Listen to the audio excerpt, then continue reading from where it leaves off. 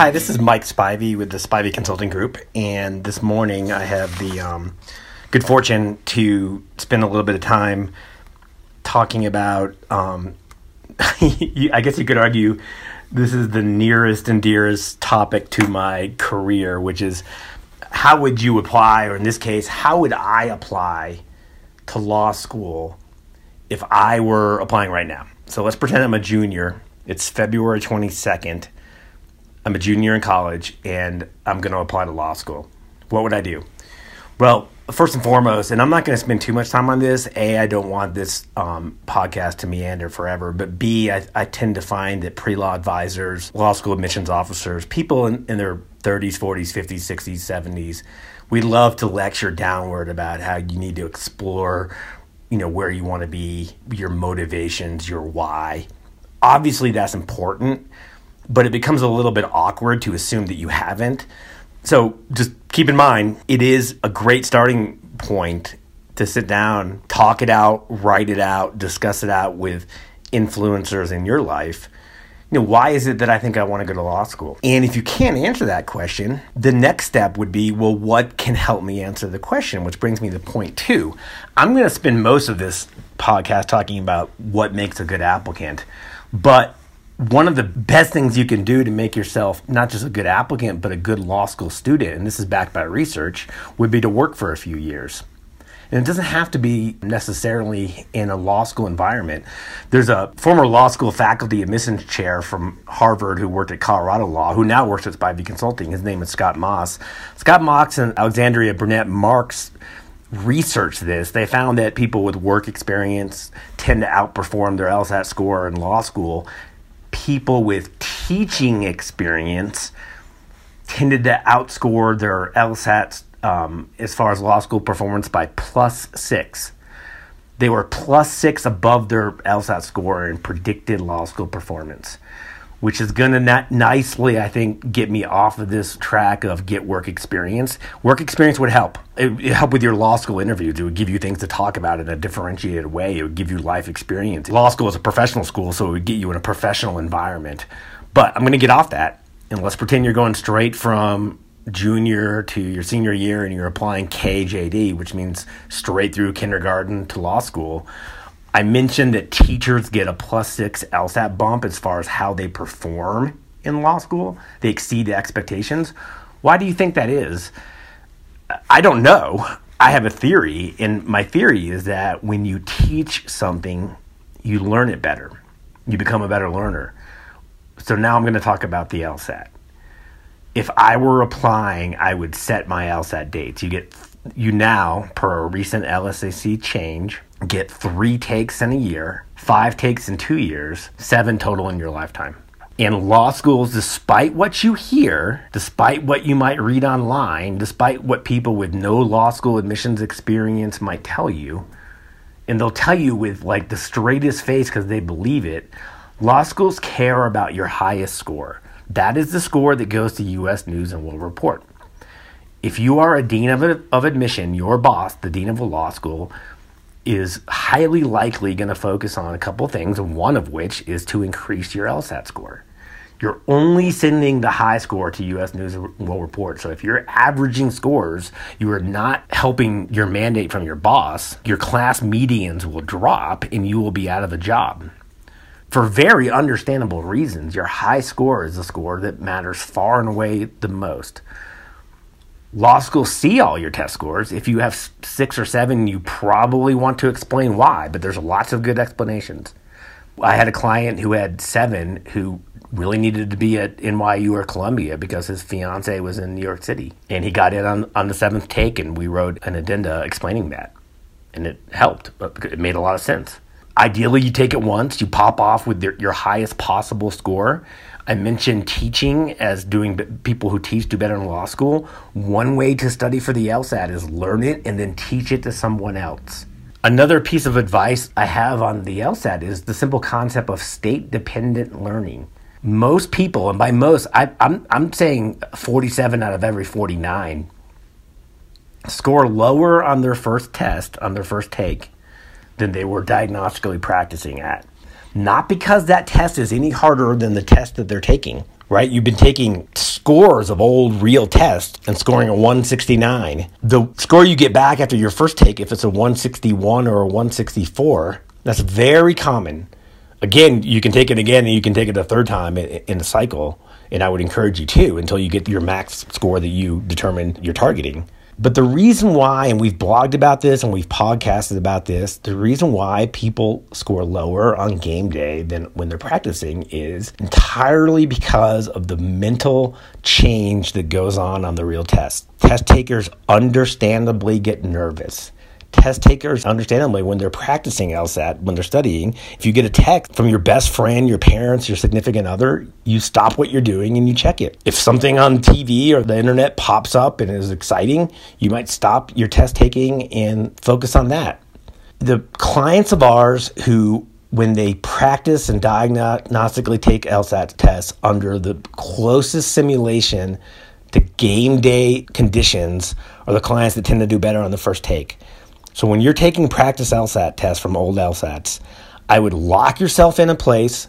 I would put distracting music or something on in the background because I promise you there are going to be distractions at the test center. And believe it or not, on many of those tests, I would give yourself 2 to 3 to 4 fewer minutes than the allotted time on the real test. This is called narrowing the goalpost. They do it in football. When field goal kickers kick in practice, they kick through these very narrow goalposts. Why? Because during the game, the goalpost seems super wide to them. Narrow your goalposts, set conditions at the most sort of harsh predicted level possible. Take your diagnostics, teach the LSAT to someone else. Even if you're kind of like lecturing out loud to yourself, you will score higher. I'm going to give you the rank order of how to dedicate your money for getting into law school. Number 1, LSAT prep. Number 2, visiting schools. Number 3, hiring someone to help you with your application, right? So this is not my firm's best interest, but I promise you it's in yours. The best thing you can do with your money is to get the highest score possible. Hire someone to coach you on the LSAT if you have money set aside from that. Now we go to the next best thing, which is visiting. If I were applying to law school, I would set aside my summer to come up with a target list of schools, stretch schools that are your dream schools, target schools that are right around where you think your medians are, and 1 or 2, you don't need more than 2, but 1 or 2 safety schools. By very definition, you really should get into a safety school, but by that same definition, it's probably not going to help you with scholarship negotiation leverage, and you're probably not going to go there if you get into your target or a goal school. Oddly enough, in keeping in mind that I have to professionally worst case everything for applicants. But one of the common mistakes I see is someone applying to 10, 12 safety schools. You're just throwing your money away. My very first year on the other side of things, this side, consulting, I had a client with a 171 and a 39, and he kept applying to, he would get an email from LSU, and he would apply, and Drexel, and he would apply. And, there was just 40 safety schools out there, and none of which he was ever going to go to. Set your target.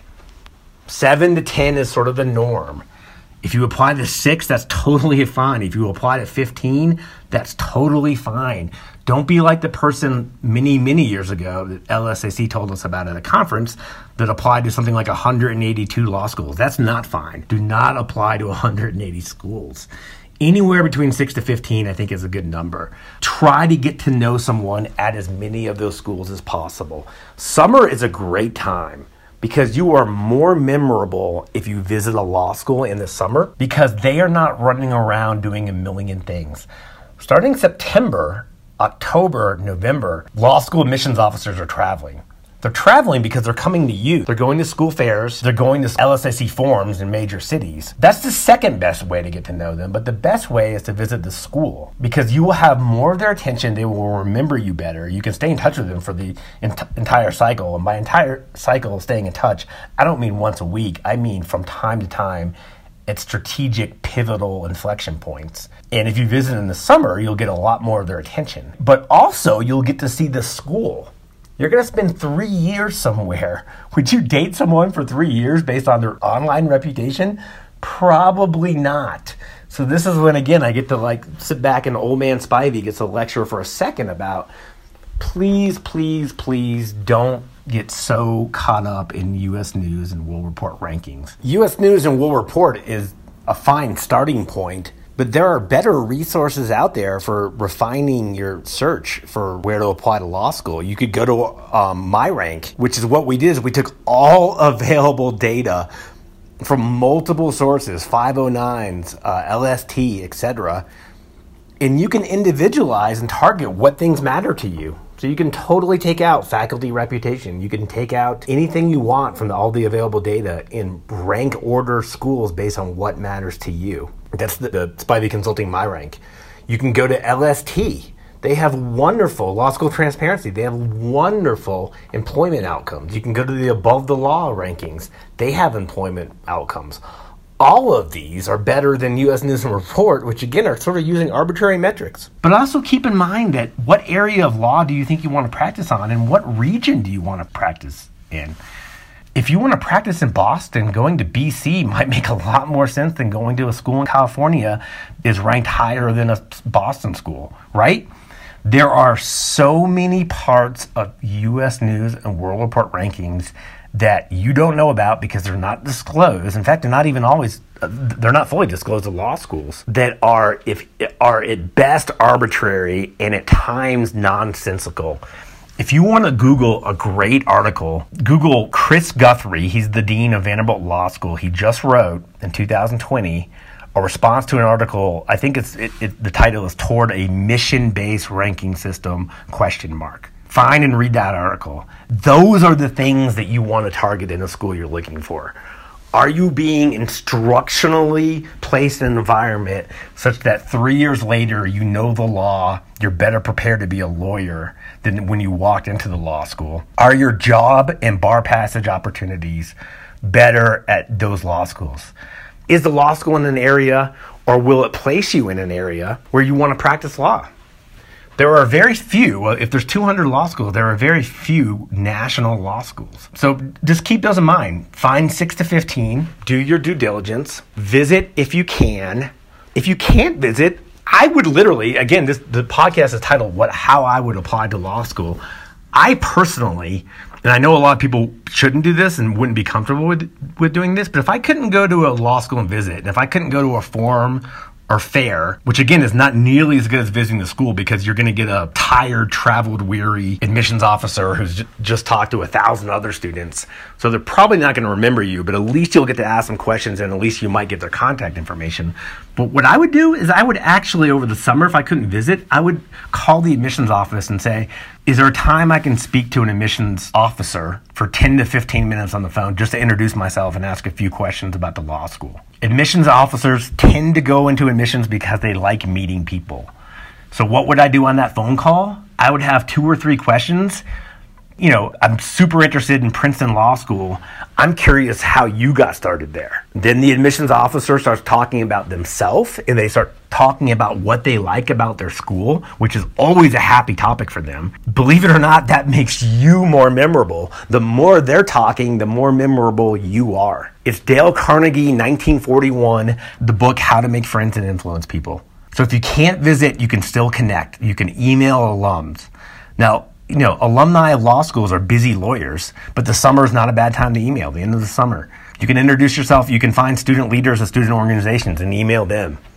I have a client who has been connected with a student president leader who is now championing the admission of this client to the dean of admission because the student at the law school knows the dean of admission. And all my client did was reach out to the leader of the student organization and introduce himself. And now he has someone close to the dean of admission putting in good words for him. That is a win. So do not be afraid to get to know people at every single law school you're going to apply to. And there are many different ways to get to know people. Now for the fun part. So we've covered knowing why you're applying, very briefly covered exploring a job, but I'm trying not to make this podcast about that. Again, that is something that's important that you should talk out, but I'm not going to, in this podcast, sort of give you all the variables there. We've covered how important the LSAT is. You can take it 3 times. Ideally, you would take it possibly when you're in school. There's some data, there's some belief out there that people do better on it when they're in study mode. But if not, you would take it in the summer. Then you could take it in September, December for your 3rd take. We've covered how the high score matters. We've covered how important it is not just to visit a school, but to introduce yourself to people at the school. I have another podcast on spiveyblog.com about how I'm naturally an introvert and I turn myself into an extrovert. This is the time to do it. You don't have to be an extrovert for the rest of your life, but visiting and introducing yourself to students, faculty, particularly admissions officers, is in your favor. Because here's the point, and this is going to bleed over to the resume and essay conversations. The key to admission, 2 words you always want to keep in mind are positive differentiation. You want to positively stand out. Think of applications not as yours in a vacuum. Think of them that if they were printed out and stacked up and you were applying to Georgetown, that stack of applications would be 18 stories high. You need to be one out of those 18 floors high that gets plucked out. So don't think of yourself as an applicant in a vacuum. You're competing for the attention of the admissions officer amongst thousands and thousands of applications. So the 2 words that always determine who gets admitted are positive differentiation. How do you positively differentiate? A 180 is simple. It's objective. You're in the 99.9th percentile. A 4.2 is empirical, right? But you can positively differentiate so many different ways. Positive differentiation, let's talk about your essays for a second and your resume. Positive differentiation in your resume is not bloviating and going on about every little nuance. I increased sales 33% in my quarter as a team leader, because you see that all the time on the professional side. Positive differentiation may very well just be that last section of your resume that I think all applicants should have that list interests. Trail running, Game of Thrones. It sounds counterintuitive to you because you haven't done admissions, so you haven't gotten bored in your 8th year of admissions, again, reading overwrought, bloviating resumes and essays that talk about esoteric things that are placed in there by applicants to try to influence an admissions officer, and the admissions officer isn't falling for it. Be sincere. Talk about real interests. If you have an interest in trail running and it overlaps with the dean of admissions or the admissions officer reading your file, there is evidence upon evidence that that is more important than a skill set. This comes from the Journal of Human Resources. Having something in common with the decision maker trumps any other component of interview selection type process. So take your sincere interests, put them in your resume. Take your personal statement, the most important part of your application. This is a qualitative part, generally about 2 pages, and this is what you should do. Do not write it or think about it in terms of how do I impress an unknown person, an unknown committee that doesn't even exist, because it's going to be a person reading it. Do not write it for their sake, and almost every applicant makes this mistake. In fact, people who instruct applicants for a living on how to write their personal statements also make this mistake. They try to write a personal statement, or they try to get you to write a personal statement about something that they think is going to shine to an admissions officer. Your target audience, believe it or not, is always going to be yourself. What critical things about you, what critical periods of your life, what critical experiences, be they triumphs or defeats, when you sit down, close your eyes, and for 30 minutes, take stock of your life, what are the things that are wow moments to you? What are the things that make you stand up? What are the things that give you goosebumps on a scale of 1 to 10? If it's important to you, then you should be writing about it. Not if it sounds important to an admissions officer, if it's important to you. And I will link at this podcast a motivational blog I wrote that deans of admissions read and emailed me, and they said, that would be an incredible personal statement. The point being this, it wasn't even written as a personal statement. There's nothing about why law or applying to law school in there. I wrote it about overcoming criticism. But because it was such a near and dear topic to me, it would have completely differentiated from the masses of personal statements the typical law school gets. There are three most common mistakes to personal statements. Number one is they're sloppy. My guess is if you're listening to this podcast, you're not going to have a sloppy personal statement. So if you've taken the time to listen, then you're probably going to take the time to have other people proofread your personal statement. But sloppiness can kill, particularly when it's replete with sloppiness, or if you say the wrong name of the school in the personal statement, essay, whatever. Second most common mistake is they do not differentiate. You take something from your resume because a lawyer says, oh, brag about something you did that's important. You clerk for this firm. The problem is, so are 90% of other applicants. They're talking about some job experience or whatever. So mistake number two, they don't differentiate. Mistake number three, and again, if you read the thing about overcoming failure, I'm going to link, you'll see that this isn't in there, which is why I think deans of admissions reach out to me. I'm going to use three words. They're overwrought, bloviating, and bumptious. Why do I use those three words? Because I would never use a word like that in a personal statement. And personal statements are just wrought with very fancy words that drone on in an intellectual way that you would never talk to someone like in person. Write what's important to you. Yes, write in a concise, professional, well-structured manner. Yes, use precise words because you're going to be a lawyer.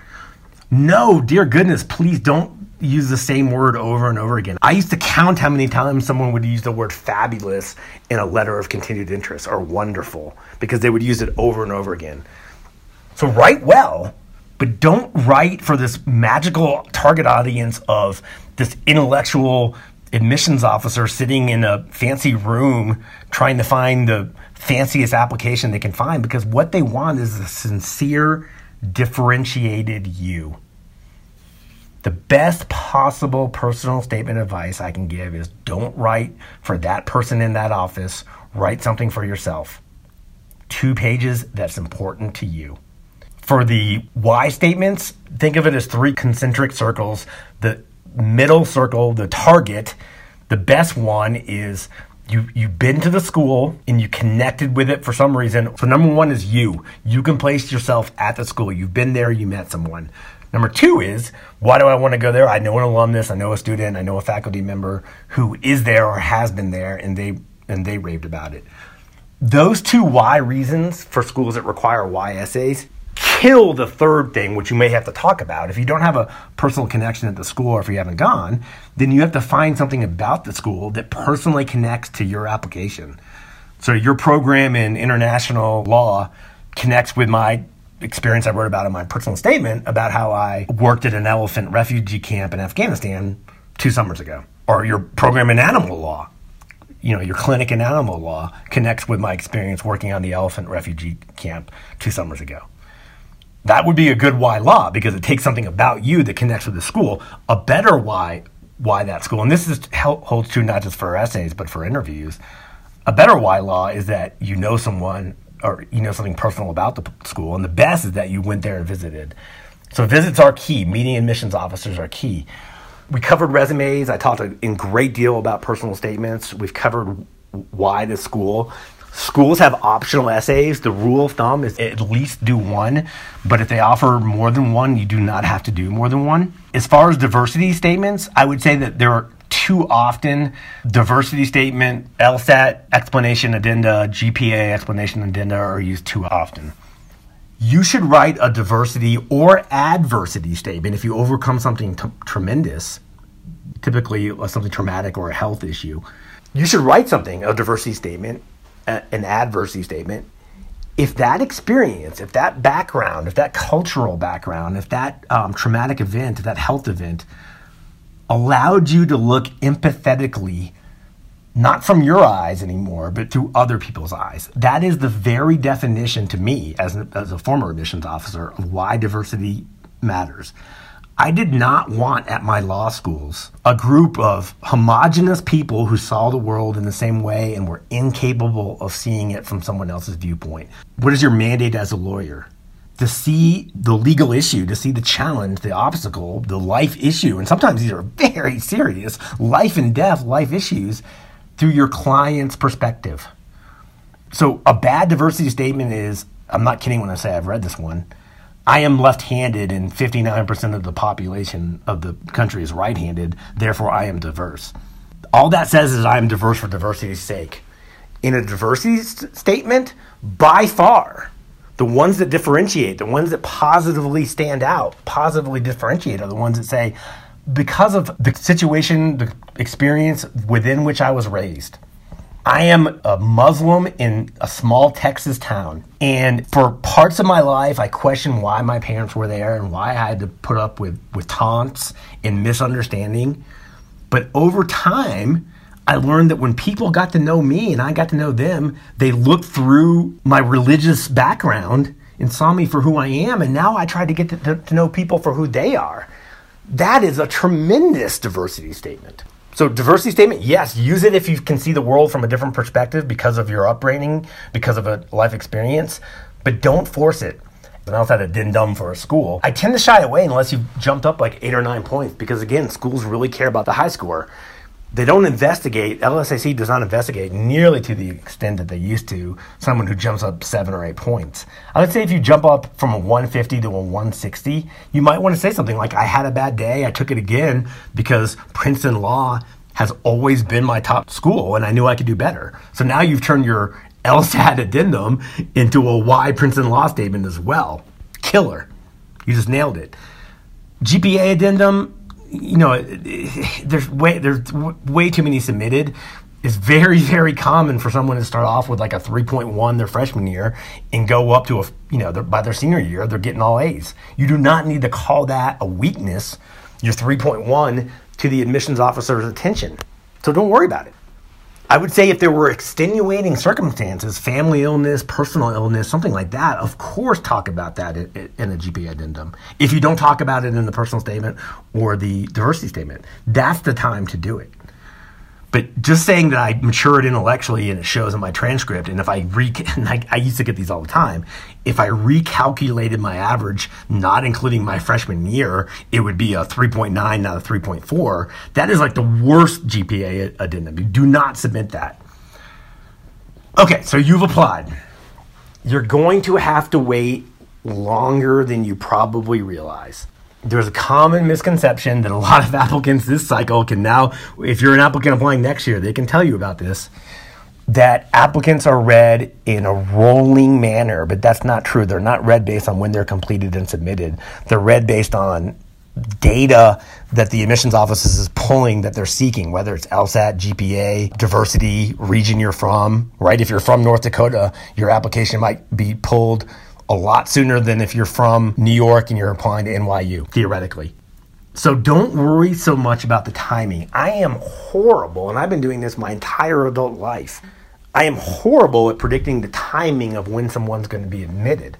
But if you give me a full application, your transcript, your LSAT scores, and all your essays, and ideally a tape conversation of your interview with the school, I can very precisely tell you whether you're going to get admitted or not, particularly if I have the cycle data.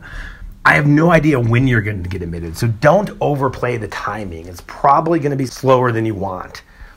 What about wait list? So again, the way you get off the wait list is you positively differentiate, but I would add, you positively differentiate at the right moments.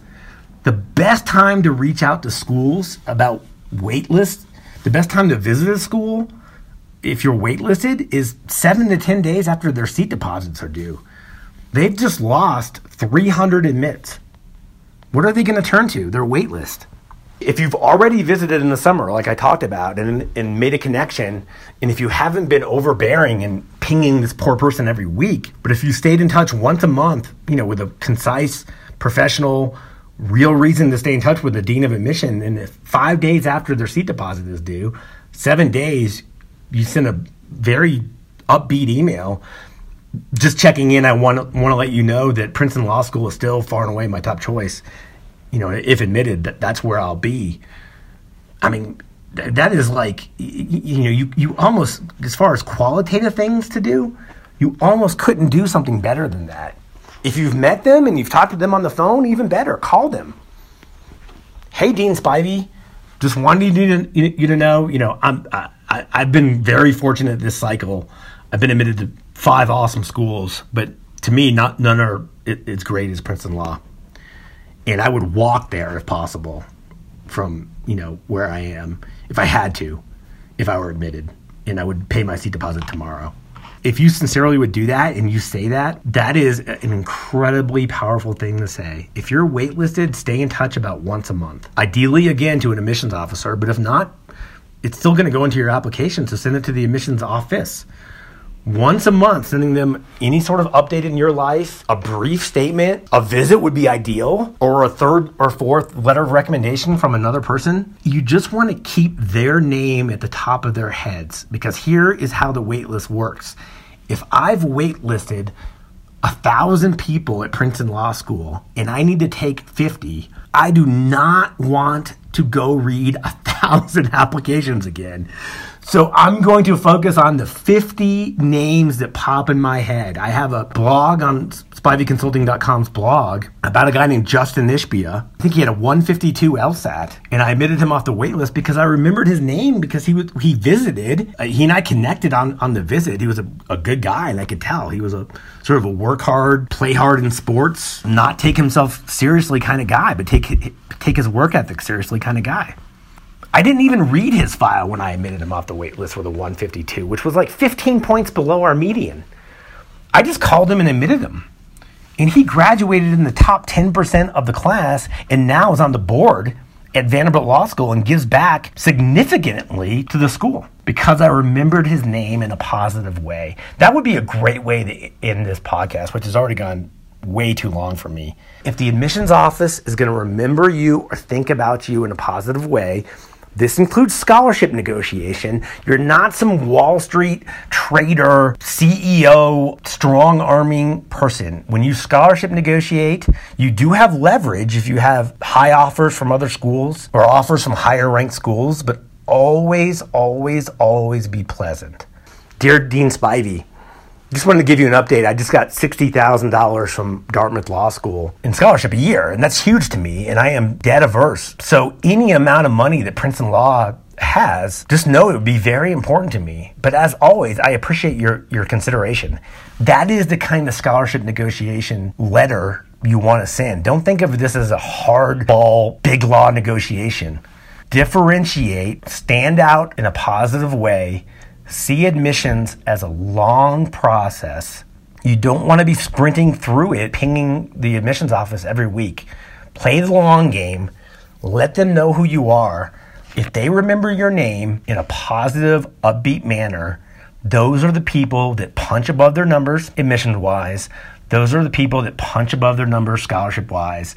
And those are the people that have great cycles, independent of how tough the cycle is.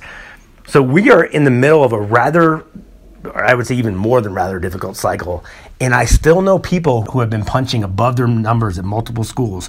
What do those people have in common? They are upbeat, they are professional, and they are differentiated. I will end on that note. I wish you the very best in the admissions process. I hope this was helpful. Thank you for your time.